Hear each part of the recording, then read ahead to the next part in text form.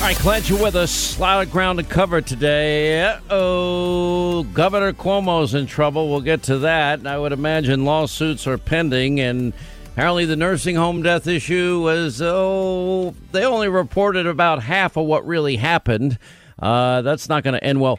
So many friends are just obsessed it's kind of like a David Goliath battle going on Wall Street, and I'm not going to lie. I'm kind of enjoying the hell because I'm not the biggest fan of Wall Street. I'm going to be honest here. I'm kind of enjoying the hell out of it, just laughing at it all, because it's kind of fascinating to watch. And I have enough friends that work in this industry, and they're going to be mad at me for saying all this, and they do great work. They do great things. They help people save for their retirement. This isn't my wheelhouse. It's not what I do. I've tried to explain on the air before. I've had so many people from the earliest days of cryptocurrency and Bitcoin try to explain to me what it is. And I said, okay, I understand cryptocurrency. All right. And I understand you don't pay fees. I get that part. And I understand there's a finite amount of Bitcoin available. My brain can comprehend that. And this is where you begin to lose me. And I say, okay, well, explain, how is it that it keeps growing and growing and the money's involved? If you got a limited finite amount, it's like, okay, there's only X number of tons of gold, X number of ounces of gold. Okay, and then say, no, it's simple. It's an algorithm. I said, okay, I know what an algorithm is technically, but I really don't. It's not my wheelhouse either. Well, it's a math equation. I said, okay, I can understand that too. And then I'll say, okay, so then I understand there's only so much of it. Some of it apparently has been lost and we'll never be able to mine them back again, which is a fascinating sidebar to that. And then I'll say, well, explain the next part of it. How come you keep saying, well, it'll go down for a period and then it's going to go up and you're going to add a couple of zeros to it? I'm like, why? Explain that part to me. Well, because there's only so much of it and it's part of the algorithm. I'm like, well, why is it growing then? Why is the demand increasing? Supply, demand, crisscross, dictate price. Is it that simple? I don't ultimately wrap my mind around the algorithm, the math part, and there's never a final answer to the math equation. The math equation keeps going on. I'm like, but why? Why do you explain why? If it's a finite amount, there should be one settled on price. Maybe it's altered or changed on any given day depending on what the demand is versus the supply. And it just gets interesting. So I've just kind of stayed out of it. And I know I have friends that have made a lot of money doing it. It's not my thing. I'm not the biggest fan in Wall Street. I don't have a lot of exposure there. And it's just my own personal appetite. I think money is too hard to earn and save. And, my blue collar roots kick in every day. And it's like, okay, ding, ding, ding, ding, ding. Doesn't make sense. Don't feel like getting involved. But watching this is fun. I mean, Wall Street's losing its mind. And so a lot of these hedge funds do something called they short sell a stock. In other words, they're betting that the stock price is going to go down. Now, you might say that's a horrible thing. Actually, my understanding is it's necessary for the balance of monies and investments that go on in Wall Street. Okay, so to short a stock, you don't own the stock, you have to borrow the stock. You pay the person that owns it, you borrow it, but you got to pay it back. And you're betting the stock price goes down. If it goes down, you get paid the difference. And there are people making billions and billions of dollars. A lot of these big hedge funds making billions of dollars doing exactly that. Okay, get that part of it too. Now, there are people that are independent. And what they do is they go on these other sites. I guess Ameritrade is probably one. Reddit is one you probably have heard a lot about. And anyway, so you have investors not part of these massive, huge, big hedge funds. They start chatting it up. And a lot of them very cleverly, smartly figured out that a lot of the hedge funds were actually shorting stocks that didn't exist. In other words, you can't short stocks that aren't in existence. So in some cases, they figured out, and the one you probably heard the most about was GameStop or BlackBerry, or, there's one other one that they've been all gung-ho about. It escapes me at the top of the moment. But anyway, so what they figured is, AMC, that's the one. So they figured out, hang on a second. They're actually shorting stock at 140%. In other words, you only have 100 stock. They're shorting 140. Well, the 40 don't even exist. So they got together, a bunch of investors, independents, and they do it. It's smart for them if they're good at it. It's smart for them because they're not paying every time they buy and sell a stock. And a lot of people will buy a stock and they're watching it so closely. It hits their price point. Boom, they're selling that second. And if you're good at it, you can actually make money at it. It's not my cup of tea. And so they figured out these big hedge funds had done this, companies like Melvin Capital, and that they were that they were short stocking the limit. Now it's impacting other small companies. Long story short, you see a stock that was worth $5 a share recently, I think today at one point, Linda, correct me if I'm wrong, it was at like $480.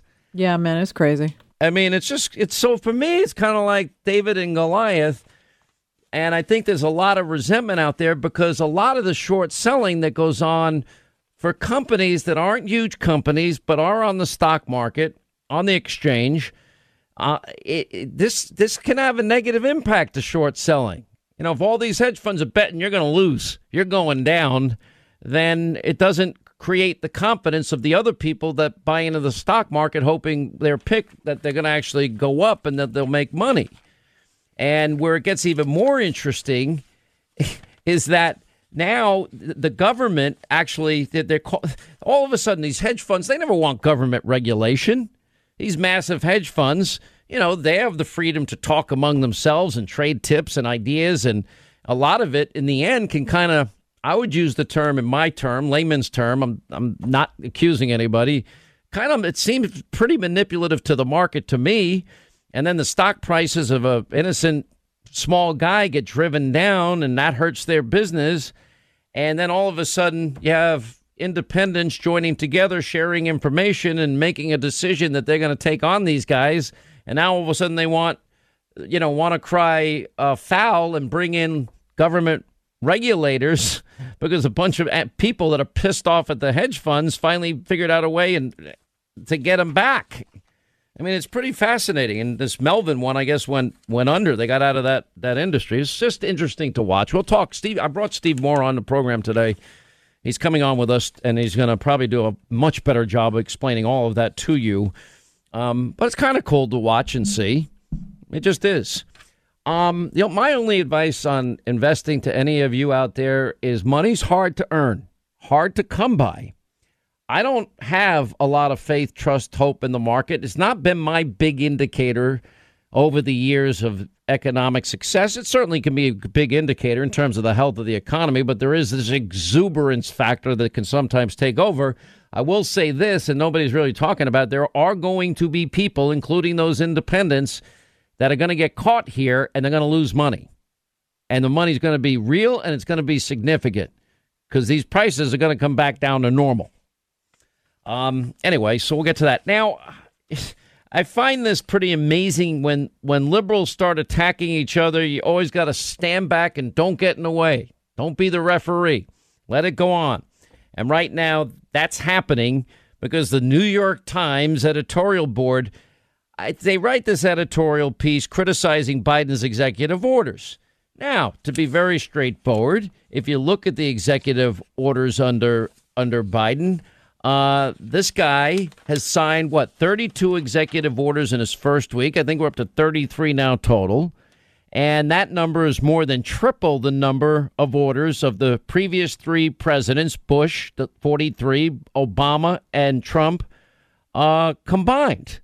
It's, in other words, triple what they signed in their first weeks in office combined, according to the Federal Register. Now, the other side of this is Joe Biden was the one telling us that we're a democracy and not a dictatorship, and I got to get the votes. How do I know he said it? Because I have the tape. Play it. I got to get the votes. That's why, the one thing that I have this strange notion. We are a democracy. Some of my Republican friends and some of my Democratic friends even occasionally say, well, if you can't get the votes by executive order, you're going to do something. Things you can't do by executive order unless you're a dictator. We're a democracy. We need consensus. So in the mildest of criticism, the New York Times says, you might want to ease up on the executive actions, Joe. And just for saying that, they're now facing a backlash from the radical left. They just couldn't have been nicer or kinder in all of this. I mean, it's just maddening. I went back. I actually pulled the headlines, from the New York Times this year alone. Impeach Trump again. Trump is to blame for the Capitol attack. That's only recently. When he first got into office, Donald Trump's Mexico tantrum, Mr. Trump's random insult to diplomacy, a troubled president. This is his first month in office. The media is a satisfying target. Trump's threat to Europe's security, Trump's reckless shame game. I mean, that's been the entire coverage of the entire New York Times every second, minute, hour of every day. And the New York Times says, yeah, you have triple the amount of your three predecessors. You said this is a democracy, not a dictatorship, and I need to get the votes. And you're not out there getting the votes, Joe. And that's a big problem. And on top of it all, you want to define what elitism in America is? Just listen to Joe Biden and Kamala Harris and watch tens and tens of thousands of American families out of work, out of jobs, only to be lectured by the private jet flying, owning John Kerry. We want them to get other jobs in the clean energy sector. Well, they're not going to be working next week, Mr. Kerry. And if you really cared about carbon footprints, you want to be this climate czar, maybe it's time for you to make a show by example and dismantle your private jet, not sell it. No, if you sell it, somebody else will be polluting the environment. They'll be leaving a big carbon footprint. No. If you're really true blue and sincere to the cause, I think you need to give it up. Also, I'd like to see a pledge from all these cabinet secretaries, because we, the taxpayers, you may not know this, we actually foot the bill for entire fleets of private jets so that all these cabinet members can fly around wherever they need to go whenever they want to go somewhere. Speaker Pelosi flew on a private jet when she was Speaker of the House. Remember that little controversy that came up? I mean, then you got Pete Buttigieg, a man full of so much of life's experience, lecturing people. We want you to get other good union jobs. Well, it's nice to say, but the guys with the good union jobs that got their pink slips, how are they going to pay the mortgage, the rent, their car, their truck payment? How are they going to fund their health care? And what are they going to do for their retirement and their kids' education fund? Because they're not working with your callous statement. And the only one that was halfway honest about it, yeah, we're going to have to sacrifice some jobs, was Jennifer Granholm. At least she was a little honest about it. But they're trying to say, no, we're getting other green new jobs. The people that got pink slips, they're out of work. They're not getting a paycheck anymore. They don't have money to pay. The unemployment's not going to cut it. It's a tiny percentage of their income. But with a callousness and a heartlessness I've never seen, and stupidity on top of it. Now we're going to be dependent on the lifeblood of the world's economy. Oh, we're going to make China rich again. They hate us. We're going to make Middle Eastern countries that hate us rich again. Hostile regimes like China, Russia, Iran, they're all going to be getting rich because we have artificially reduced the supply, which will increase the price, which means it's bad for national security, and it's also bad for our gas tanks, and we'll be paying higher prices at the pump and higher heating bills. Oh, so much for caring about we the people. All right, 800-941-SEAN, toll-free number. I know a lot of you ask, what are we going to do? What can we do? What can we do? The single best thing you got to do now is stay engaged. And I'll tell you, also at the local level, you're going to see attorneys general, like in the case of Texas, they stopped the Biden executive order on immigration. They were successful. One thing that President Trump did that his predecessor, Barack Obama, did not do is he filled all these vacancies on the court, apparently with very young people, meaning they're going to be there for a long time, at least assuming they'll be there a long time. And it's also going to be the things, for example, election integrity, confidence for your state. That's a state legislator's role. If Pennsylvania's creating laws that violate their own constitution, they need to resolve that. If Wisconsin and Michigan don't allow mail-in voting, they need to resolve the issue before the next election, and the time to start talking about it is not during the next election. They got to do it now. As the Supreme Court Chief Justice said in a stinging rebuke, unless we have the courage to face this and change this and deal with this, it's just going to keep happening. Issues will happen.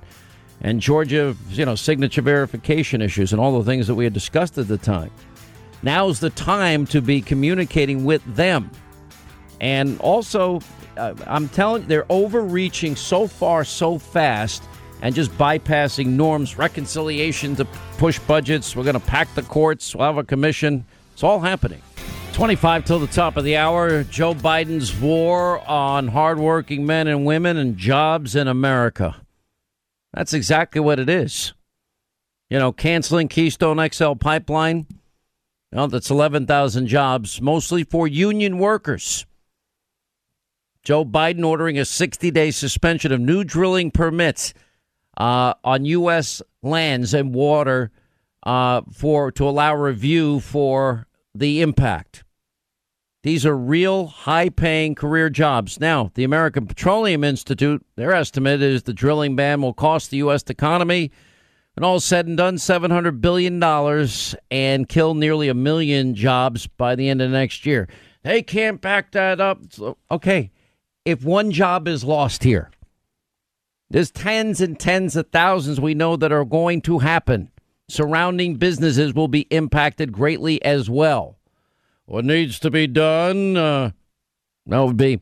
And by the way, John Kerry even admitted that taking the U.S. to zero carbon emissions tomorrow, rather than 2050, it wouldn't even remotely stop climate change. They get back in the Paris Climate Accords, and what happens?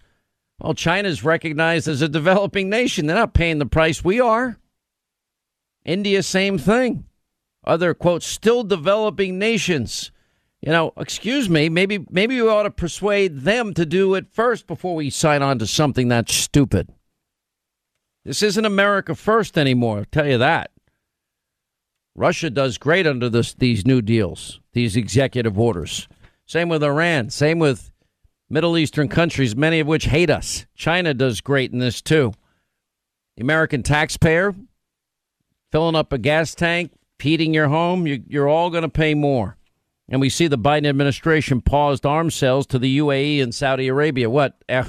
Because they made a peace alliance with Israel, and we saw what happened on day one with the Twitter handle of the Israeli ambassador.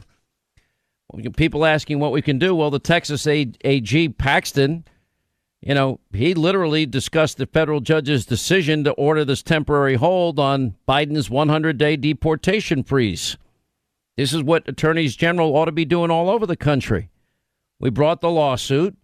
We had an agreement with Texas and Homeland Security. They wouldn't make any major shifts in immigration without giving us sufficient notice to adjust. Federal law specifically requires deportations take place if people are here illegally. So Joe Biden is ignoring the law, what's been passed by another branch of Congress. That would be unconstitutional. You don't take on the role of the legislative branch through executive fiat. And that message needs to be sent by other attorneys generals. A group of red state attorney generals have now served notice on the Biden administration on these executive orders. Remember, President Trump signed just 6 during the same period. Obama 5. More than 3 times those of the prior 3 presidents. Pretty unbelievable to me. And then you look at not only the $2 trillion beginning price tag for this new Green Deal madness. We got celebrities that Joe Biden loves. They're lobbying for $2,400 per month, a Marshall Plan for moms payments. Now, we're already given $2,000 relief for COVID, on top of other monies that have been rightly, appropriately necessary, needed, and already gone out. And anyway, suggesting, and they go on to say that the federal government should be paying moms, and by the way, hard work, no one's disagreeing, for their unseen, unpaid labor, comparing it to the Marshall Plan in 1948 that gave European countries financial help after they were devastated after World War II. Okay, how much is that going to cost? Congressman Castro in Texas is urging Biden to allow DACA recipients to get health care coverage. And who's going to pay for that? And illegal immigrants are going to get health care coverage. Who's going to pay for that, too? Democrats plan to fight child poverty. They're now suggesting monthly cash payment for children. Okay. The plan says that drafting a proposal to expand and transform the long-standing tax credit for children, normally taken once a year at tax time, into a monthly payment. $250 a month per child. $300 a month per kid under age 6. Okay, it's like an allowance for children. I mean, it all sounds great. Socialism's great until you run out of other people's money. Margaret Thatcher famously warned. Democrats are always generous with other people's money. And, of course, rolling back abortion rules. That's standard procedure for liberal Democrats. But solar jobs, it's a better choice for workers. Well, don't worry, you'll be out of work, but you're helping the environment. Granholm even suggesting that that's going to happen. I mean, you got tens of thousands of jobs destroyed. Our reliance on foreign energy now will be going through the roof, and that's not good for national security. Gas prices will be higher. Home heating prices will be higher. What else do we see? Troops forced to sleep in parking garages, ramping up tensions in the Middle East again. Unbelievable. Well, we're upset. Donald Trump sent out a tweet, told people to peacefully and patriotically let their voices be heard at the Capitol. Can't have that. That's our first order of business. Another lawsuit filed is challenging Biden's public land leasing ban. $33.5 billion lost GDP in the first term across 8 states. That was put together by the Western Energy Alliance. These are people that know their industry. Governor Inslee, Washington, actually suggesting climate moves costing jobs. Well, you don't want to shackle kids to dead weight of jobs that won't exist in the future. We're doing you a favor by getting rid of your $100,000 a year career. Hunger is on the rise in America. Maybe instead of a predetermined conclusion on impeachment, maybe they can focus on that because you have more American people lining up for food. I know for a fact in my own town. I have friends working in the food pantry. Try to help them out, too. Anyway, now you have people that have been, again, COVID-related. 800-941-SEAN. Then the Biden's Commerce Secretary nominee, yeah, we're going to raise taxes. This Commerce Secretary nominee, guess what? Rhode Island was ranked one of the worst states in the country for business. In other words, the Biden Commerce Secretary nominee ran the state ranked worst for commerce. Good grief. Another brilliant choice. But at least the individual is involved here, her name is Gina Raimondo, I think is how you pronounce it. Anyway, her state was best and worst states to start a business. Yeah, they're 48th for the worst state. Whoopsie daisy. It's not going to help commerce, but admitting that middle class are going to have to pay taxes, yeah, it's a sacrifice. We're all going to be sacrificing now. And Hunter Biden, by the way, continues to hold the stake. I saw this in the Daily Caller in Chinese private equity firm, according to records, and despite reports that he was planning to divest. Apparently that has not happened yet. We have Congresswoman Ocasio-Cortez really losing it on Twitter and on TV, actually claiming that House GOP is driven by white supremacists and extremists, and the party imposes no consequences for racism and insurrection. Listen. There are legitimate white supremacist sympathizers that sit at the heart and at the core of the Republican caucus in the House of Representatives. And when you see someone like the House Minority Leader, Kevin McCarthy of the Republican Party, respond to white supremacist vitriol coming from his own members, not with censure like they did with Representative Steve King of Iowa, not with, being stripped of committees, not with any consequence. You have to wonder who actually has that power.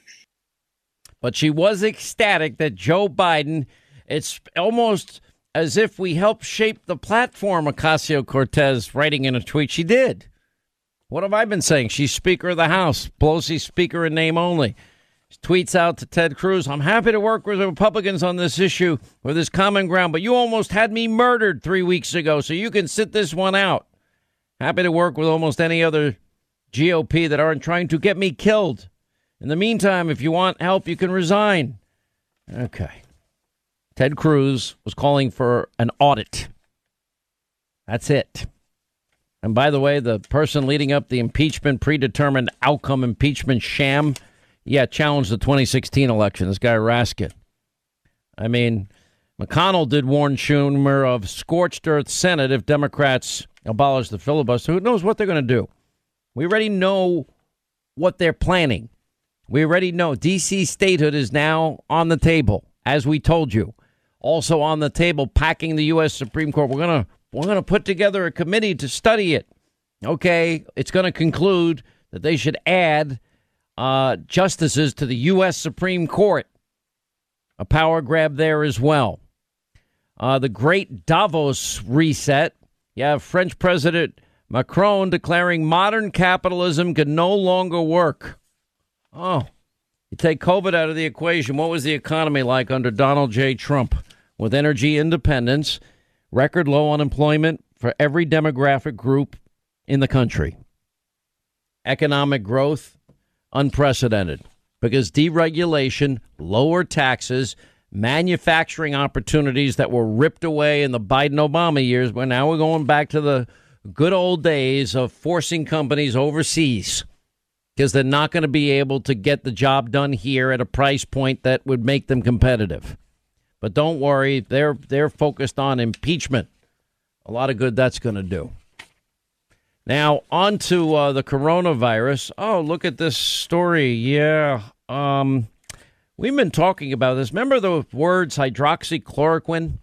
Make liberals' heads explode. If any doctor, medical professional said, yeah, we're beginning anecdotally, we're seeing signs that it's working and there's no danger at all. Dr. Daniel Wallace, the risk associated with the recommended dose is nil. This guy's been prescribing it for 40 years. He's the head of rheumatoid arthritis, everything, largest practice in the country, lupus, anti-malarials. Now, a new study in the American Journal of Medicine in January found, early treatment of coronavirus patients with hydroxychloroquine lowered the mortality rate for the disease. There's only 2 times, by the way, that the media went full bore.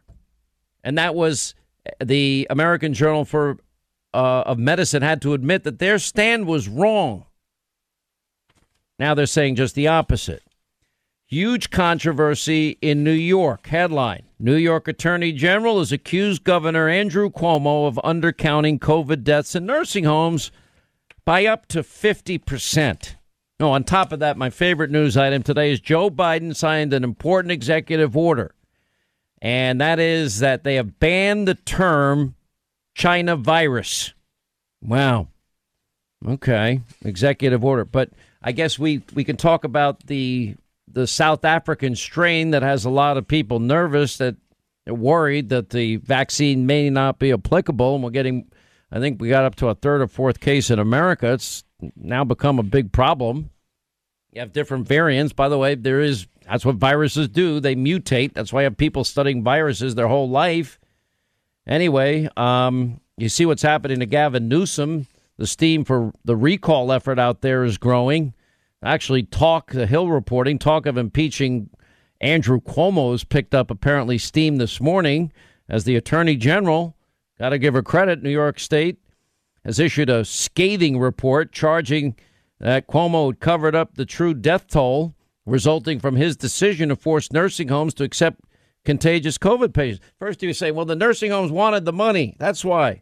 And then, of course, it ultimately 400 incarnations of excuses. The worst part of that is President Trump, they didn't use 75% of the hospital beds at the Javits Center, and they barely touched the Navy hospital ship that Trump sent and manned and built for all of New York and surrounding areas.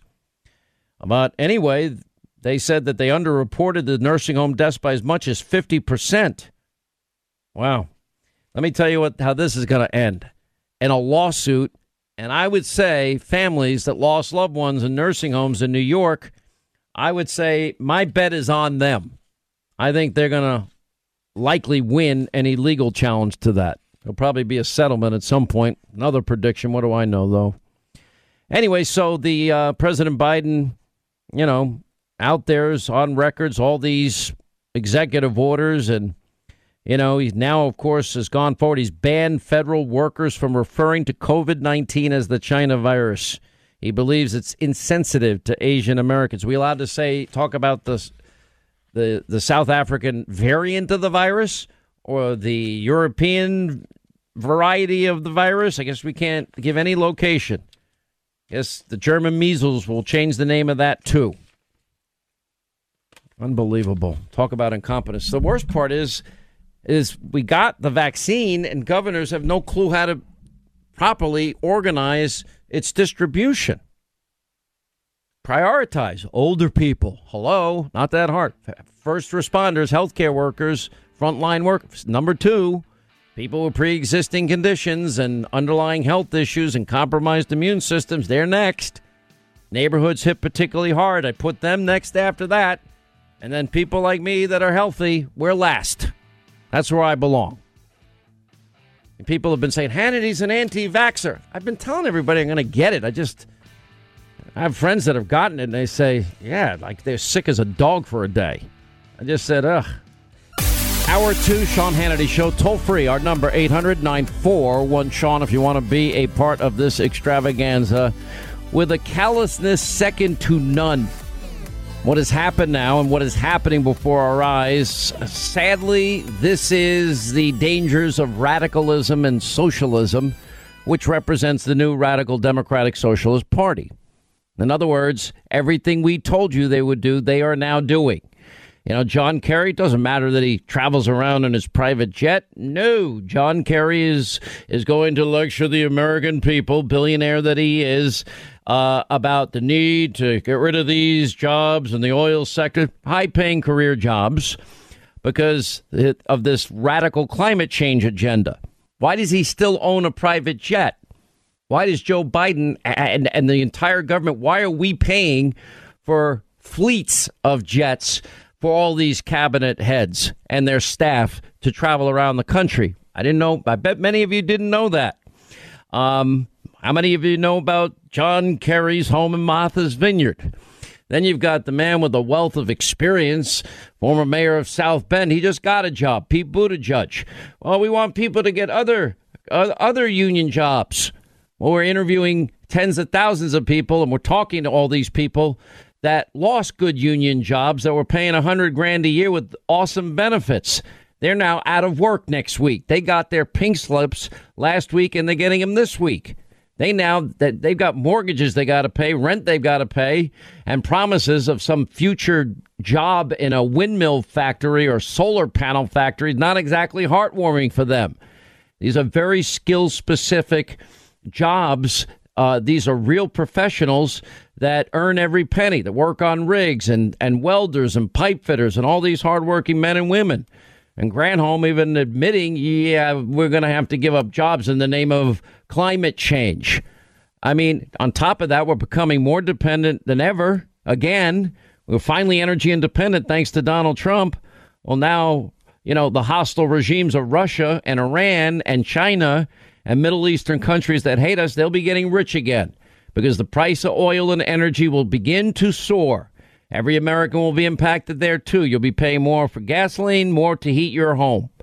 And your fellow Americans in this job environment, with a pandemic going on, in this job environment, we're going to legalize 11 million people in this country. We already have a fight going on for the few jobs that are available, so let's rip away entire careers from people. Let's listen to Kerry, Granholm, and Buttigieg. The President of the United States has expressed in every comment he has made about climate the need to grow the new jobs that pay better, that are cleaner. What President Biden wants to do is make sure those folks have better choices, that they have alternatives, that they can be the people who go to work to make the solar panels. They were making them here at home.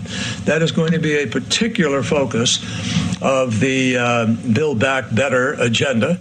I'm just curious how a long-term ban consistent with the president's goal of unifying our country and putting Americans back to work and helping our economies grow, how is that all consistent? I think the president's plan of building back better, which would create more jobs in energy, clean energy, than the jobs that might be sacrificed. So for those workers, the answer is somebody else will get a job? The answer is that we are very eager to see those workers continue to be employed in good-paying union jobs, even if they might be different ones. Good-paying union jobs, even if they're different ones. Well, right now they don't have any job because with a stroke of a pen, Biden took them away. Jobs will be sacrificed. Granholm actually got very close to the truth there for a second. Newt Gingrich, former Speaker of the House, joins us now. Mr. Speaker, I've never witnessed anything this profoundly stupid as what they're now doing in the name of this, climate change hysteria, whipped up by the radical socialists like Ocasio-Cortez. Well, look, I think the arrogance and insensitivity of people like John Kerry, who is a billionaire, just basically saying, oh, well, you're not going to have a job, but someday, somewhere down the road, everything will work out fine. Well, it's not going to work out, not just for the workers you're describing, Sean, but remember, in places like New Mexico, the local school board relies on the oil and gas payments to meet their budget. And as somebody said in New Mexico yesterday, a Democrat said in New Mexico yesterday, if you cut off oil and gas this month, you're going to be cutting off the schools next month. And I think that that's what people don't realize.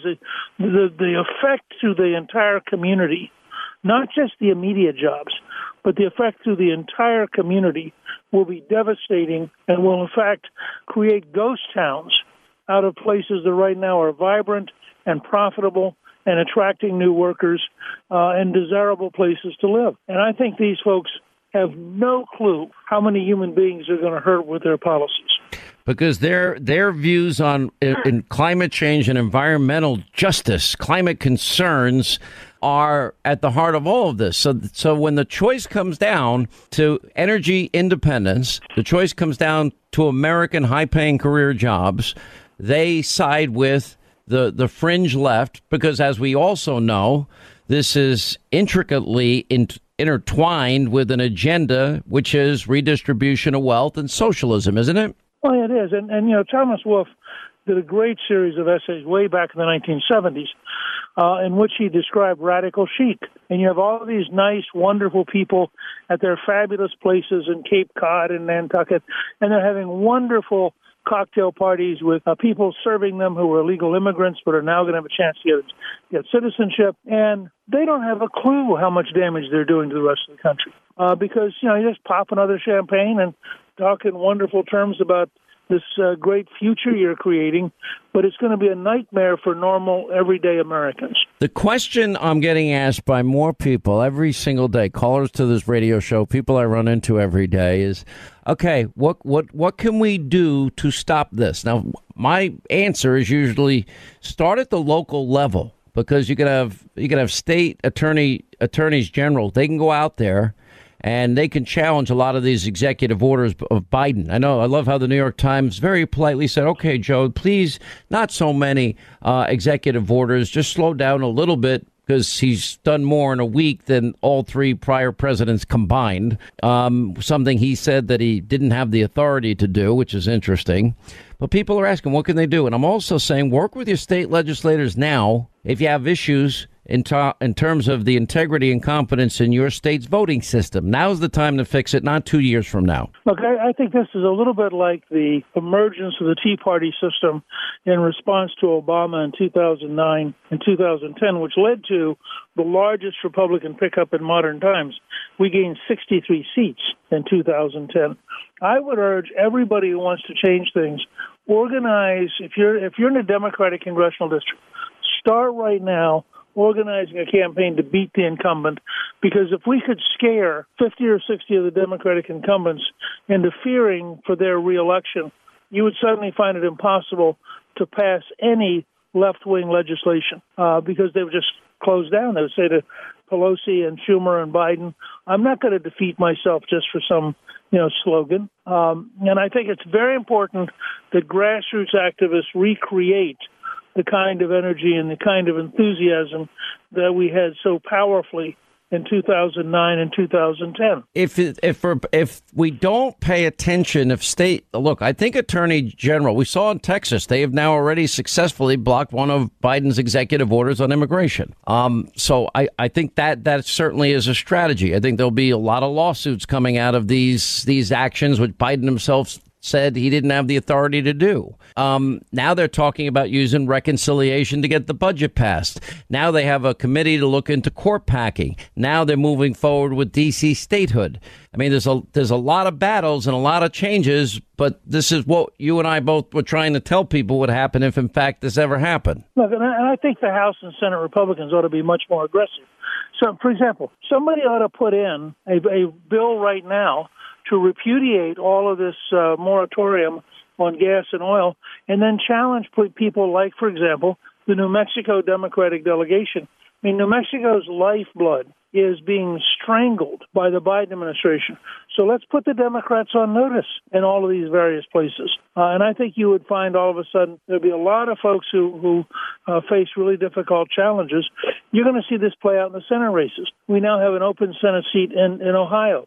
Eastern Ohio has become enormously successful because of natural gas. And here's Biden coming along, crippling that entire economy. And that'll become a major issue in the Senate race. And this is not a risk-free proposition on their part. The more radical they are, the bigger the disaster will be for them.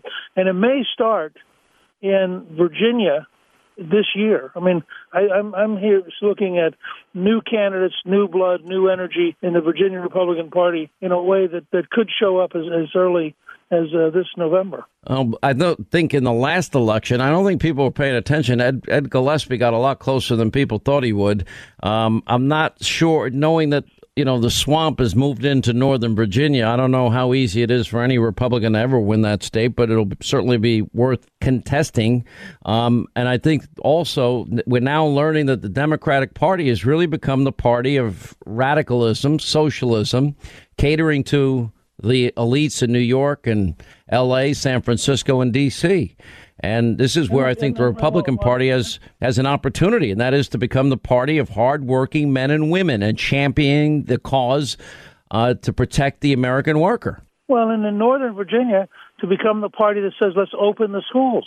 I mean, the teachers' unions everywhere in this country right now are clearly putting power ahead of children. And there's the biggest opportunity Republicans have had to seize the education issue. And remember also that in places like Northern Virginia, there are a lot of small businesses that are being crushed by the stupidity with which the government of Virginia has been managing the shutdown. So I think that we're entering a different world than the one we were in. And it's going to be a world where getting kids educated, creating jobs, making sure the street is safe. Remember, you had the largest increase in murders in major cities last year in American history. Now, that's the sort of thing that you defund the police, you have contempt for the police, you tolerate Antifa, and all of a sudden you have a country that is really dangerous. And I know in your show the other night, you showed that video of the person getting beaten up at 11 o'clock in the morning in downtown New York in a way which, frankly, was horrifying. It was awful. I'm dying to get your thoughts. You got this David and Goliath battle going on Wall Street, where you have day traders, people that bypass the big hedge funds and they do their own trading, and they're not paying. Often when you buy and sell stocks, you have to pay a commission. But if you go to these different websites, you don't have to do that. But anyway, they actually figured out that these companies, these hedge funds, these Goliaths, if you will, were sort of the short stock strategies or shorting of stock strategies that they've used was going way too far. And they figured out that a lot of the stock was phantom stock. I mean, which was pretty bizarre. In other words, they're shorting stocks that don't even exist. If it's 100% of stocks that you can short, okay, you can't short 140% of stocks. And I'm watching this all go on, and we all see that these independent investors group together on Reddit and other places, and you see the stock rise of GameStop and some of these other BlackBerry and a few other companies soaring through the roof. And then you got a company like Melvin Capital cratering their hedge fund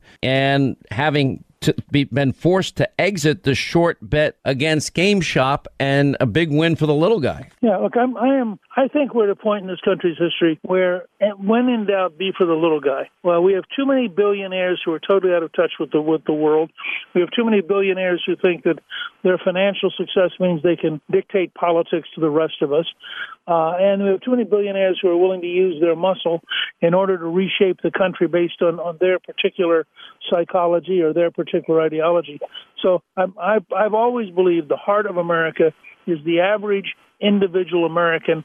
And if enough individuals can band together to beat the big boys, I am all for it. We'll get Newt Gingrich's take on impeachment on the other side. 800-941-SEAN is our number if you want to be a part of the program. All right, as we continue, former Speaker of the House, Newt Gingrich. All right, so 1 week from Monday that we begin the latest shift show. We already know the outcome, so it's going to be like a Broadway theater, and that is that Donald Trump will be acquitted, rightly so. But then you got some Republicans saying, well, maybe we should do censure.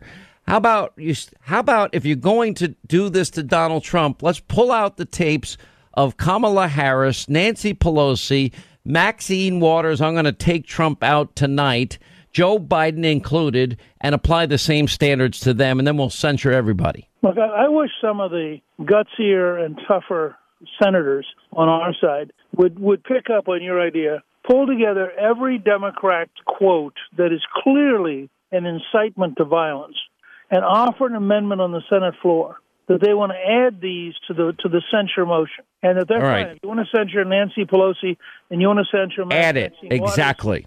And include it all. Let's go down the list. If we're going to apply this standard to this person, let's apply it to that person. Chuck Schumer on the steps of the Supreme Court threatening Gorsuch and Kavanaugh.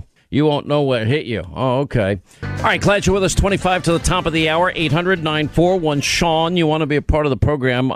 Everybody I know is fascinated by what has been happening on Wall Street. And, for example, stocks like GameStop stock and BlackBerry stock and AMC stock, all these different companies, they're $5 a share. And then they explode. I think GameStop got up to like $480 a share. Now, they're among a handful of previously, unloved companies, maybe you can put it that way, as the New York Post put it today. Prices are fueled. Now, you've got these big hedge funds, and the big hedge funds, they charge for every trade. If you buy or you sell, there's commissions associated with those trades. But there are other places where people trade. Reddit would be one of them.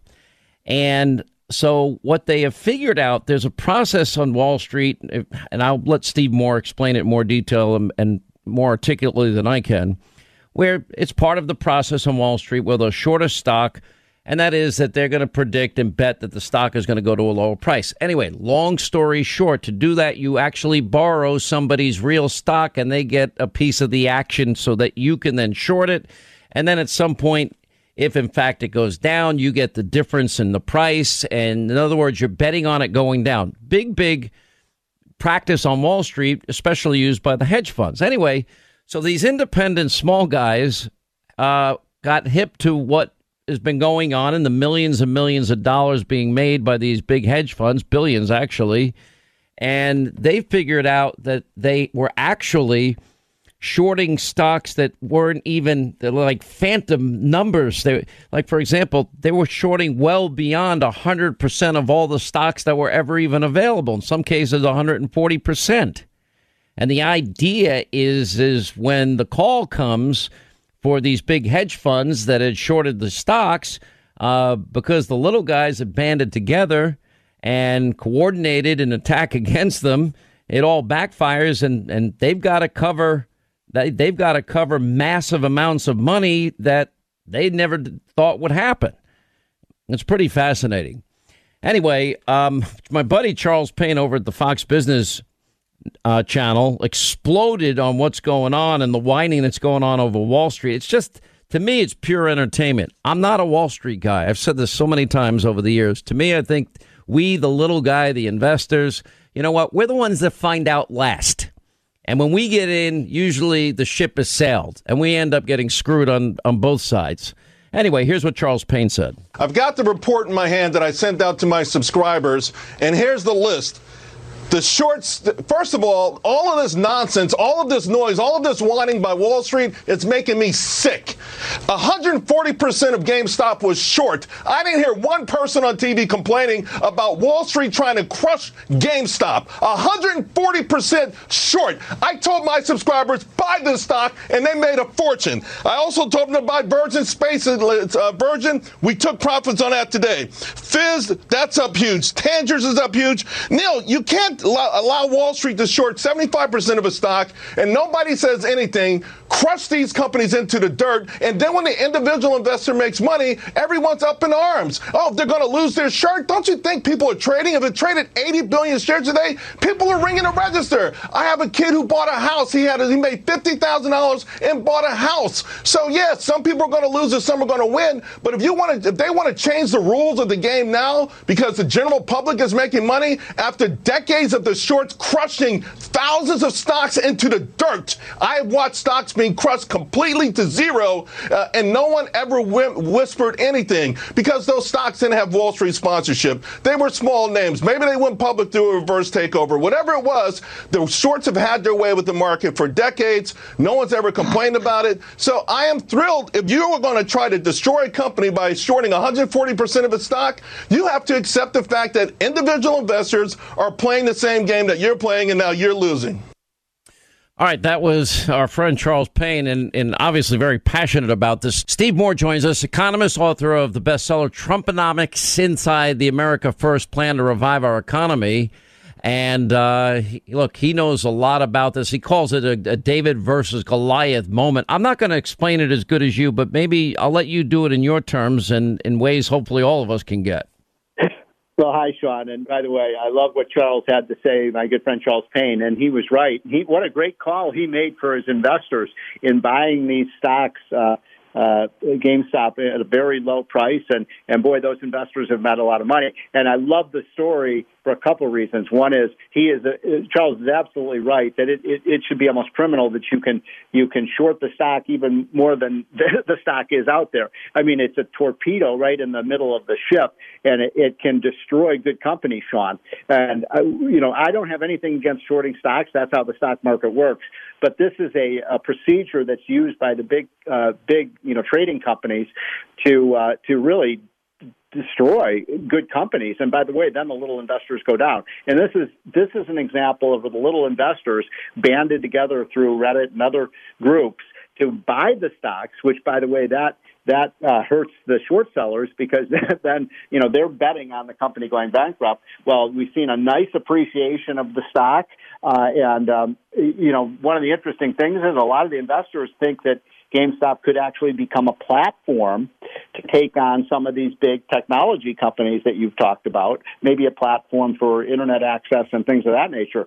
So great story, the little guy really hammering the big guys, and it's a way to retaliate against the disproportionate power to make money in the stock market that the big funds have. But, one of the things that is most intriguing, and I know that it gets a little more complicated here, but the hedge funds, they can go and they can discuss and they can post their tips and they can short these stocks and drive the prices down, and that's profitable for them. And I'm not even saying I'm against shorting of stocks. My understanding is it's actually a necessary part of the process of all the trading that goes on Wall Street. Yeah. But the manipulation aspect of it is very real. And there's a real anger at these hedge funds for the practices they've been involved in. But now that it's happening back and it's boomeranging back on them, now they're trying to claim it's illegal, and they're racing to the government to step in and stop, the little guys that have joined forces together to combat it. Yeah, that's the irony here. And by the way, for someone who doesn't know a lot about this, Sean, you explained it very well, because I agree with everything that you just said. Let me repeat this because it's important. We have very efficient financial markets in the United States. It's an important part of our prosperity. And you're exactly right. There's nothing wrong with shorting a stock. I do that. If you're in a fund, probably at times they short a stock, which just means they're betting that the stock will go down. But what's happening here, and I think you used the word manipulate, Sean, and that's exactly what this is. When you can short a stock beyond the number of shares, it's almost like driving the shares to a negative price. So in other words, let's say there's 100 shares for a company and the hedge funds are shorting the stock. Unfortunately, they're shorted for 140 shares. Those are 40 phantom shares that are non-existent. And it's these small groups banding together, and tell me if I'm wrong, that figured out what they were up to and what they were doing. And then they organized and they decided to take them on, knowing that that the price would be driven up dramatically and the short bet would go bad and that they'd end up probably losing billions. And I think the feeling among a lot of people, and because I'm laughing at the whole thing myself, I'm not participating in any way. I'm not smart enough to do it. It's not my wheelhouse. But the funny part of it is, all of a sudden now they're crying about rules. Now they want government regulators in. They don't usually want government regulators involved in hedge funds, do they? Exactly. And this is a really great story because you're right. What happened here is when you're shorting over the number of shares out there and then the shares go up in price, you get crushed. And that's what's happening with a lot of these funds that were engaged in this manipulation. And it is kind of a rough justice here that's happening. We'll see what happens to the company itself, whether it will be able to survive. I think so, because GameStop is a series of retail stores, and as the economy gets better and the vaccine gets out there, people will start going back to stores like this, and that's a very rational bet. I'm not going to advise people one way or the other about how to invest in this company, but you described it very well. These are mostly little mom-and-pop investors who saw an opportunity here. They were advised by people like Charles Payne, and what a great call. And you're right. What irony that the very companies that have been so opposed to regulation now are running to Washington, the SEC, to try to make this procedure illegal. I don't see what's illegal about this, Sean. Well, I don't either. And then bringing in the government to try and silence them while they have full communication ability, doesn't look to me like a level playing field. I mean, this is like a Wall Street brawl. That's how I'm describing it. With GameStop stock soaring, I think at one point, 1,000% or whatever it was. That cratered, for example, the hedge fund called Melvin Capital. They had been shorting the stock. Explain to me why, and explain to this audience why shorting is part of the ebb and flow of how Wall Street works. Because most people think, all right, I'm going to go into the market and I like this product. I believe in this product. I think this product is going to sell well, and I think the stock price will be steady. And I'm willing to risk a little bit of money in the hopes it goes up. But you have a whole group of people that are betting it goes down. Why is that an integral part of the day-to-day business with these hedge funds? Because what it does is it prevents, hopefully prevents big, balloons that burst, because you're having people betting on both sides of the stock. So, Sean, you may buy Google stock. You think it's going to go up. I think it's going to go down, so I short it. That reduces the price of the stock, and that's one of the things that makes our, these are kind of betting markets, informed betting markets. You may have knowledge about a company and you want to invest in it. I have some knowledge in it. I think, I think they are, the management isn't good. I'm going to short it, and that leads to an efficient price for our stock market, and that's one of the reasons the U.S. stock market is the best and soundest in the world. So again, shorting stocks, we all do it. If you're in a mutual fund, that mutual fund is probably shorting some stocks. But again, I've never even heard of this before, Sean. I had never even heard of this before, where you could short more shares of stock than there are out there, and that means, boy, these companies are. Some people have suggested to me you may not be able to do that. Yeah, exactly. I don't even know how you do it, really. I mean, how do you short shares of stock? You can't. I mean, it is mathematically impossible, and if there's not a restriction on it, there needs to be one, right?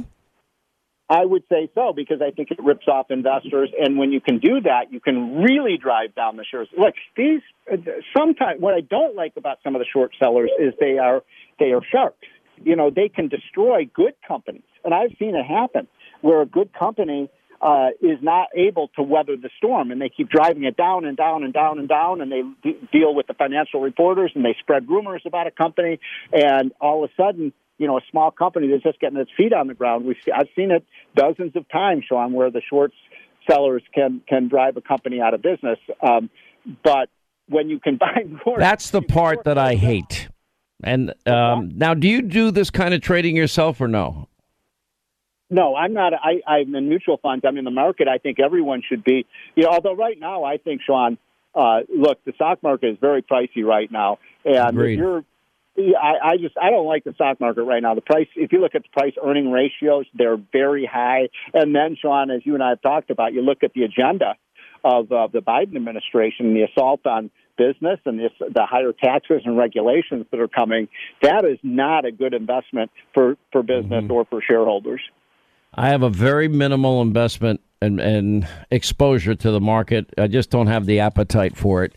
And anyway, very enlightening. Thanks, Steve Moore, as always. I'm just enjoying the fight. I mean, there's a big brawl that has broken out basically on Wall Street, and it's fun to watch the little guy take on the big guy, and they're actually winning. Although there's another side of this. People are gonna get hurt here. I'm just know this. Some of these little guys are gonna get caught holding the bag. And because those stocks are going to get back down to earth, it'll happen sooner than later. When that happens, depends what their buy-in point was. They could lose massive amounts of money, and not a game I want to play.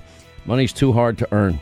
Stay right here for our final news roundup and information overload. All right, news roundup, information overload hour. Sean Hannity Show, 800-941-SEAN. If you want to be a part of the program, well, there are some happy people in the world today. Certainly the David and Goliath story we've been talking about with the little guy on Wall Street taking out some of these hedge fund guys that are shorting these stocks. This has been like pent up, building up anger and resentment. I'm enjoying the brawl, and I kind of enjoy, and I'm cheering on the sideline for the little guys that are winning this for a lot of different reasons. The whole thing makes, I just am not fond of any of the practices here. And money's too hard to come by. I just urge all of you, be careful, vet anybody you're doing business with, and then you're going to have to make your own decision, as always, you know. But we're living through really difficult times. We now have a pandemic that has put millions of Americans out of work. Draconian shutdowns have resulted in entire businesses and industries being upended in ways we never dreamed of, and shutdowns that were never necessary. Had they done things right, and we learned from states that did do it right, Florida, for example, and a lot we can learn from the states that got it right. Did they have their hot spots? Yep. Did they struggle at times? Yep. Everybody did. The entire world did. And the worst pandemic in 100 years. Now that the vaccine is on track, thanks to Donald Trump, if we can get these governors to get their ass in gear and get an organized system of dispensing it, that would be a great help. Anyway, so now with the stroke of a pen, thousands of jobs building the border wall are gone. With the stroke of a pen, tens of thousands, ultimately be hundreds of thousands of jobs in the energy sector will be gone. High-paying career jobs. We're talking to people, $100,000 a year jobs, very specific skill set, like welding and pipe fitting and working on rigs and drilling. It takes literally decades to get great at this, and finally people get to the point where they're making some real money, and one stroke of a pen and they're out of work. The only one that seems happy are all these, the only people that seem happy are these liberal Democrats, radical environmentalists, and socialists. Why they're so happy, I don't know. Now they're talking about as much as $10 trillion. AOC says Biden's $2 trillion climate push sounds just like her Green New Deal. Well, it is. Bernie Sanders, AOC-inspired Joe Biden radicalism at the expense of working men and women in this country, wiping their jobs, their livelihoods right out from underneath them. This can't happen in our country. It's happening, but it shouldn't happen. Now, let me play this Biden energy montage. Policies on fossil fuels, the Green New Deal, carbon tax, and the callousness with which the likes of Pete Buttigieg. I'm just curious how a long-term ban consistent with the president's goal of unifying our country and putting Americans back to work and helping our economies grow, how is that all consistent? I think the president's plan of building back better, which would create more jobs in energy, clean energy, than the jobs that might be sacrificed. I think that unfortunately workers have been fed a false narrative. No surprise, right? For the last few years, they've been fed the notion that somehow dealing with climate is coming at their expense. No, it's not. What's happening to them is happening because of other market forces already taking place. And what the financiers, the big banks, the asset managers, private investors, venture capital are all discovering is there's a lot of money to be made in the creation of these new jobs in these sectors. So for those workers, the answer is somebody else will get a job? The answer is that we are very eager to see those workers continue to be employed in good-paying union jobs, even if they might be different ones. Real expert that he is. Great experience. What depth? Mayor of South Bend. No insult to South Bend, home of Notre Dame. Not exactly a lot of experience. Oh, we want him to get another union job. Or John Kerry flies around the world in his private jet. And John Kerry, well, we want them to get other Green New Deal jobs. Where's the check coming next week from? Where's that going to come from?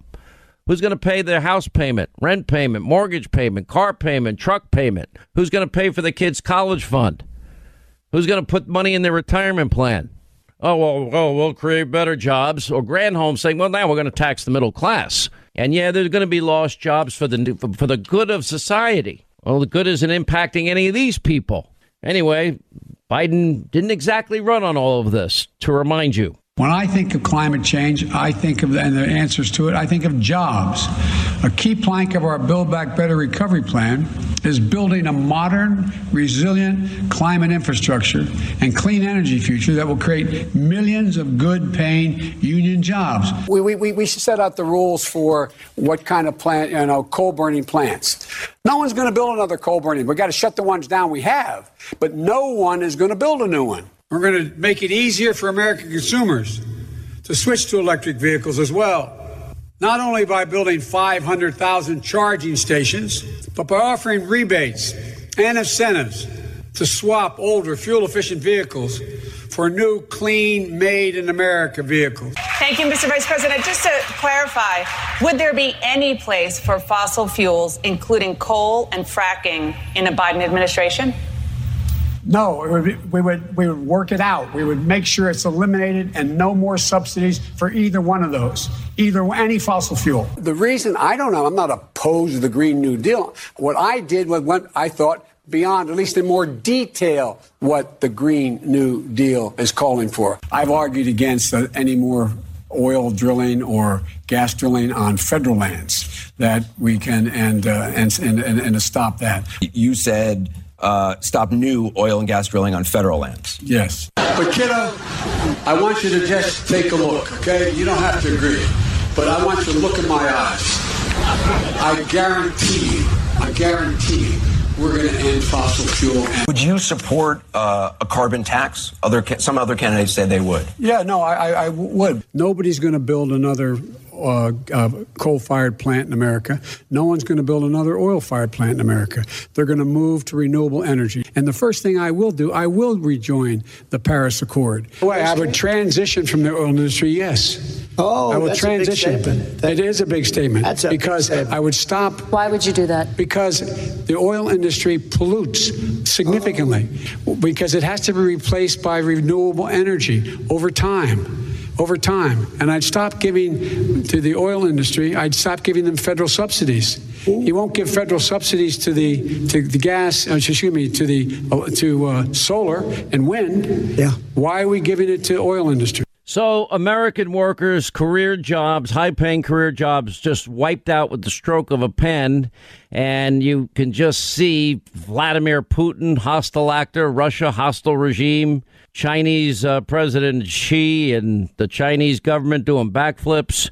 The Iranians, same thing. They're doing backflips. All these Middle Eastern countries will now be reliant on again. Now we're going to limit the marketplace, which has been the great equalizer in terms of price. With American production, we're outproducing all these countries, and we're energy independent. Now we'll be importing oil again, importing energy, the lifeblood of our economy again. Gas pump prices will rise, heating prices will rise, jobs will be lost, and these other countries will be made rich again. Mark Morano, author of The Fraud of the Green New Deal. Joe Bastardi, our official weather forecaster here on the Sean Hannity Show at weatherbell.com. His book, The Weaponization of Weather and the Phony Climate War. Mark, we'll begin with you. It's AOC's dream, and the worker be damned and the American taxpayer be damned, because we'll all be paying more. We will, Sean. Thank you very much. What President Biden has done so far, he's come in office and he's literally killed tens of thousands of jobs. And one estimate was, as his policies go forward, 1 million American jobs gone. Now, John Kerry, Pete Buttigieg basically say, let them make solar. Well, they're not. They're killing jobs now with the promise of some future solar or wind job when? Years, decades into the future? And are they going to be qualified? Are they going to be trained for that? Here's the bottom line. Just under 4% of U.S. energy comes from solar and wind combined. 80+% come from fossil fuels. In Joe Biden, AOC's delusional world, they believe we can turn 4% of American energy from solar and wind somehow into magically 80% plus or higher as they go to net zero emissions and try to wipe out fossil fuels. This is an experiment that's being played out. It's not really an experiment. I mean, we know it's failed. We saw President Obama's 8 years of failure on this. But they're going to be taking real jobs now, and it's going to make us less secure. The biggest joke was John Kerry claiming it's a national security threat, when in reality it's cold times that are the greatest for war, not warm times. And every policy they're doing, as you just said, Sean, is going to make us more dependent on foreign sources of oil and on rare earth minerals for solar, wind, electric cars that come from Chinese-owned mines, operated in Africa, that Amnesty International says that's child labor. So this is a lose, lose, lose for America. Joe Bastardi, you've taken a lot of heat from these environmentalists, the crazies out there, because you've been out there with a knowledge of the history of weather, frankly, second to none, challenging the assertions that the world's going to, basically disintegrate or melt in 12 years, like Ocasio-Cortez says. It's all over. Yeah, well, you're going to be blaming me Monday when there's 12 to 18 inches of snow in your backyard, too, Sean. So I get blamed from all sides here. But I do hold you responsible for that. You got to make it go away. And if not, you'll have to shovel it for me. Yeah. Well, the foreword of my book is by this guy named Hannity, and who convinced me to write the book. And the reason I wrote it was, Mark is, I can't add to what the Godfather says over here. In fact, Morano and I are going to challenge the Cuomo boys to a little tag team on climate. We'll see what happens there. But here's the thing that I come from, all right? Years and years and years of studying maps, using that knowledge. And whenever I hear someone tell me the worst ever, and I could pick out 10 examples that it's not the worst ever. For instance, weaponization of drought, tornadoes, floods, hurricanes, global temperatures, global weirding, the weaponization of models, the weaponization of academia. All this is in the book. Also, something a lot of people don't want to talk about is what it's really about, which is every once in a while, folks, man hooks it up and gets it right. And the beginning of our Declaration of Independence was an absolute truth that man nailed, that God gave us free will. All right. And whenever you get a system like Marxism or socialism that seeks to control and take away your free will, that's what this is about. Also, well, I'm glad I put these 2 chapters in on COVID.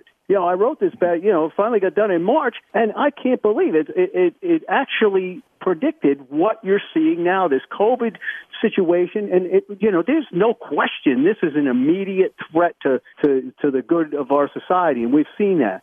But trying to say, especially when man adapts and moves on, over a 50, 60, 80, 100-year period that climate change is the equivalent of COVID? Are you kidding me? And the other thing I do is I explain how you could get rid of this whole problem because, guys, no matter which way you want to slice it, there is a fear that's been brought about in our education system by indoctrination.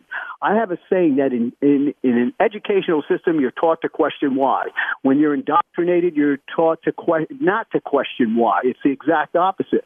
We have a whole generation of students that just believes this stuff, will not look beyond the situation. They fear CO2, and there's a very easy way out of this if you really fear CO2. It involves planting a lot more trees, nuclear power plants. Why are we still slaves to Jane Fonda and the China syndrome in this country?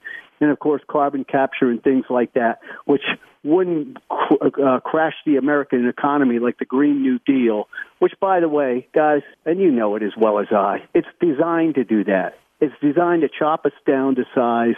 The whole thing is becoming obvious. It's not about science, not about climate. It's about this whole agenda that you're seeing in front of you now.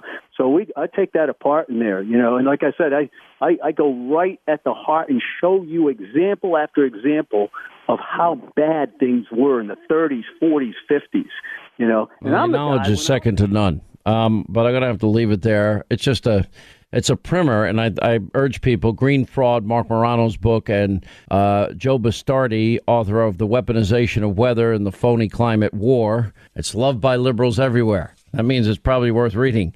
Jobs are being lost. Now it's impacting national security. We won't be energy independent anymore. The lifeblood of our economy is energy. They don't have the alternatives, and now we're putting ourselves at a geopolitical strategic disadvantage in ways that you can't even anticipate today, and it's hurting American families. We're all going to be paying more for everything. Thank you both. Quick break, right back. All right, 25 till the top of the hour. Many of you being very patient today. Thank you so much. 800-941-SEAN. You want to be a part of the program. All right, let's go to Tammy is in West Virginia. Hey, Tammy, glad you called. Happy New Year, and thank you for being with us. Well, Happy New Year, and thank you very much for taking my call. I'll keep it short. I would like an answer, a clear answer as to why senators are paid for not doing their job. Many people, thousands of people have lost their jobs at the stroke of a pen from Biden's order. They're out of work. So why are these same people getting paid and not doing their job? If it had been you or me, not showing up for work, not doing a job properly, we would be fired. So that's really all I wanted to say. I'd like to see maybe listen, Tammy, you're expressing exactly how any decent American feels right now. I don't know. I mean, maybe it's just my background and knowing my parents' background growing up poor as they did, and my mom, the prison guard, my dad waiting tables on weekends, and I working my whole life in restaurants and construction, leading up to this, career in radio and TV, and struggling and, running out of money. I had $200 left in the bank, and what do I do, and how do I pay the rent? These people's lives have now been ripped apart. Fellow Americans, and they're doing it so cavalierly and so callously, and it shocks me to my core. Because all I can think about is, oh, my God, how are these people going to pay their rent? How are they going to pay their mortgage? What's going to happen to their car payment? How are they going to pay their insurance? It's not like they're going to go get a job on a windmill tomorrow, Tammy. I know. I totally agree. I'd like to know who these senators are specifically, drill down on their names every day, and how much their wages are. If it really is public knowledge, the average person trying to find a job and trying to keep that job and work doesn't have the time to go online and search this stuff down. But if radio talk shows drill down on who these people are. Well, I can tell you who the people are. The people are Granholm and Buttigieg and John Kerry and Joe Biden. Now, the pushback has already been coming from like the Attorney General of Texas and these other states as that relates to the border wall construction jobs that are gone. And these jobs are not going to reappear anytime soon, if at all. Entire industries are being just wiped out. And for them, it's, cavalier. It's for the good. It's for green energy. It's for, for the environment. It's for climate change. Well, you know what? And then John Kerry flies on his own private jet to his beautiful mansion on the water in Nantucket. Save me the lectures. Live by example. We pay. Do you know? I bet you probably don't know, Tammy. I do know. Do you know that there is a fleet of private jets that you pay for all of these government officials and all of these cabinet officials? Did you know that? I did, actually. I was a private contract flight attendant for a number of years. Oh, good for you. Yes. Yeah. I mean, that. Save me the lecture. If John Kerry sold his airplane or scrap heaped it, okay, I might listen, but he's not going to do it. If everyone in Joe's cabinet pledged not to use the fleet of private jets we, the taxpayers, pay for, when they give up the creature comforts we give them, maybe they'll have just a scintilla of credibility. But even still, you don't rip away high-paying career jobs with the stroke of a pen, as Biden has been doing, or the New York Times says, please, Joe, maybe go a little easier on this, dictating, executive order thing here. In other words, by executive fiat. It's sad, Tammy. Let me tell you, these lives, we're not going to hear from these people again. So they have no place to go. They're going to try and pick up the pieces and rebuild their lives. And they're going to probably take jobs that pay $20,000 a year, just to get a rent payment paid. It's terrible. It's awful. And it's tens of thousands.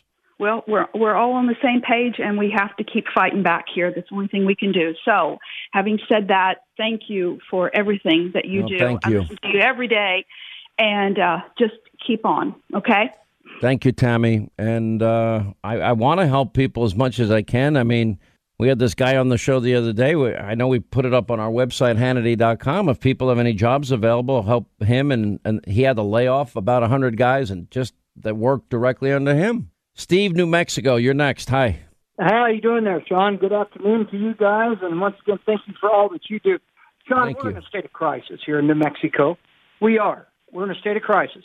In regards, I live in the northwest part of New Mexico, Sean, and jobs have been eliminated. Oil and gas no longer exist here. The price of natural gas has gone down. The price of oil has fluctuated somewhat. We see it now around $53 on the hub price, but really, Sean, we are suffering. And it's all for the fact that we want to go to this new Green Deal. We want to be totally green by the year 2050.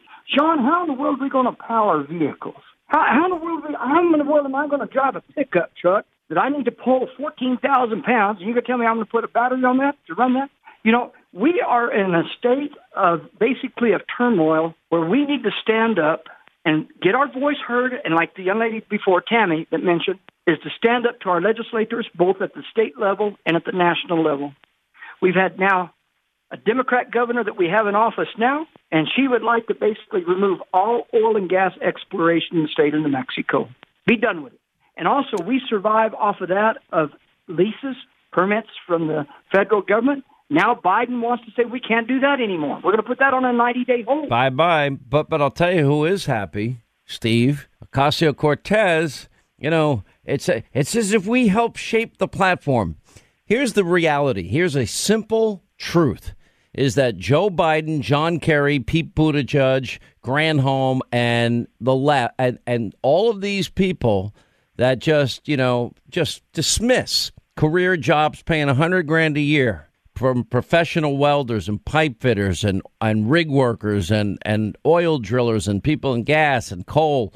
Okay. And they chose their radical, extreme, AOC endorsed, Bernie Sanders endorsed radicalism over the jobs of we the people. That's what happened here. Now, we can have governors and we can have attorneys generals, and they can bring lawsuits and they can fight in the judiciary. But this is what I tried to warn the country about way before the election. And it's not about Hannity was right. No, I told everybody this is the most radical platform any major party ever ran on. And I kept telling people they mean it. Now the mean it part is happening. Packing the Supreme Court, D.C. statehood, raising taxes on everybody. You have the Commerce Secretary nominee admitting such. It's all happening. Sad. Back to our phones. Thanks, Steve. Appreciate it. Let's say hi to Lee is in Arizona. Hey, Lee, how are you? Glad you called. Yes, good afternoon, Sean. I have a question for you. And I've been thinking, as a very concerned American citizen, I don't know if you can get with Mark Levin, the very, very smart, great constitutionalist that he is, to see if there's a way that Vice President Biden could be made to take a cognitive test. It's very obvious to me that, and probably to a decent amount of people, that he can barely put a sentence together. And it's really sad on just a person-to-person level. I believe by hook or crook, the Democrats, they would make it happen. If there was right at this time a Republican in charge of running the country that acts the way Joe does, seemingly having cognitive difficulties, obvious ones, they make sure that he be. Listen, I mean, I've said it the whole campaign. The weak, the frail, the cognitively struggling Joe Biden. There's nothing normal about how Joe is acting. There's nothing normal about this last campaign. As I've been saying, he lived under the media mob, big tech candidate protection program, and they let him hide in the basement the whole time. That's what they let him do. Well, Sean, my big concern is this, and I'm not trying to brush you off. I bet you, even if he had a mini stroke and could still move a hand, because I used to be an ex-healthcare professional, I bet you if he could still sign those executive orders, they would make a way, even if he had a stroke, to keep it hidden so he can sign those orders. And it's very sad. It's really like elder abuse. It's sad, and his wife needs to take him to the side, in my opinion. That is her husband. This ship sailed a long time ago. And I'm not a doctor. I'm not going to play one on radio or TV. I'm just saying my observation, and I know it happens to be the observation of many other people, even people in the media mob that don't think like I do. Yeah, they're on pins and needles every time he opens his mouth. Over time, we'll see how, the stamina, if he's fit and he's, able to do the job up to an acceptable level, then the American people. It's the policies I'm most afraid of now. I just think that he's put the radical Democratic Party agenda ahead of working men and women. And now he is implementing every radical policy that they want. It is a socialist dream wish list. And it's not going to stop. And if he can't get it done legislatively, they'll use the reconciliation process. If they can't get it done that way, they'll just do it by executive fiat. That's how they roll. This is what I've been warning about. Thank you, Lee. Let's say hi to Susan in Michigan. What's up, Susan? How are you? Hello. How are you? I'm good. Thank you. I am calling because we're hearing a lot of horrible things. And, yeah, we know this was coming. That's why we didn't vote for this person. That's why we didn't vote for this regime. But what's the call to action? I mean, we need to know what to do next. Where are Republican leaders? The most important thing I think we can do is, I think the states in particular, attorneys generals, et cetera, can do a lot. And they can challenge these executive orders in the judiciary. And look, I don't have a lot of faith in that branch of government. You get the wrong judge, it's over. You won't get constitutionality. You'll get left-wing judicial activism. Okay, but there are more judges, thanks to President Trump, that believe in the Constitution. That's one. Number two, state legislatures need to ensure confidence and integrity in the voting system in all of these respective states that, for example, if the law allows for partisan observers to observe, they've got to ensure that happens. They got to follow the law. If a state constitution doesn't allow mail-in voting, then if the state wants to change the Constitution, they must go through that process. State legislatures need to follow the law, not circumvent their own state's constitution. or the laws in Wisconsin. I go back to the Wisconsin Supreme Court decision. What we need it's simple stuff. Voter ID. Let's start there. But let's check all the voting rolls in every state's for the good of the country. It doesn't. So how do we make sure that gets started? Well, that's stuff that happens at the state level. Do you even? Most people don't know who their state representatives and state senators are. Did you know that? Leadership at the top needs to make a concerted effort to make the states, the people that are in the states that are in danger, like my state where fraud was rampant. I mean, my neighbor was a poll observer. He was at the TCF building, and everything they said was true.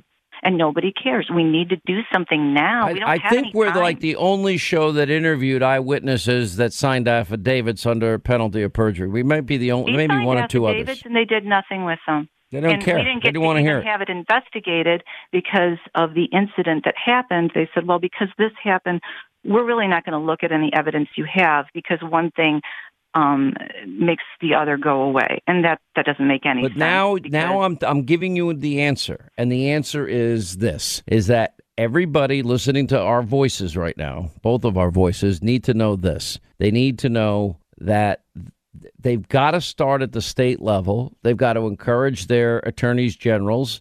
If there are executive orders, immigration, whatever it happens to be, energy, that they can challenge these executive orders in a court. They should do it on behalf of the citizens of their state. Anyway, good call. I appreciate it. Thank you. 800-941-SEAN is our number. Hannity tonight, 9 Eastern, Fox News. We got a great show. All right, that's going to wrap things up for tonight. Yes, the war on American workers. We'll have the very latest. New York nursing home deaths underreported by 50%. We have a full report investigation. The Wall Street David Goliath battle, Joe's use of executive orders, and Joe is the guy that said, we're a democracy, not a dictatorship. You need to get the votes. Dan Bongino, Tammy Bruce, Larry and Leo, Miranda Devine, Katie Pavlich. 9 Eastern. We'll see you then. Back here tomorrow. Thanks for being with us.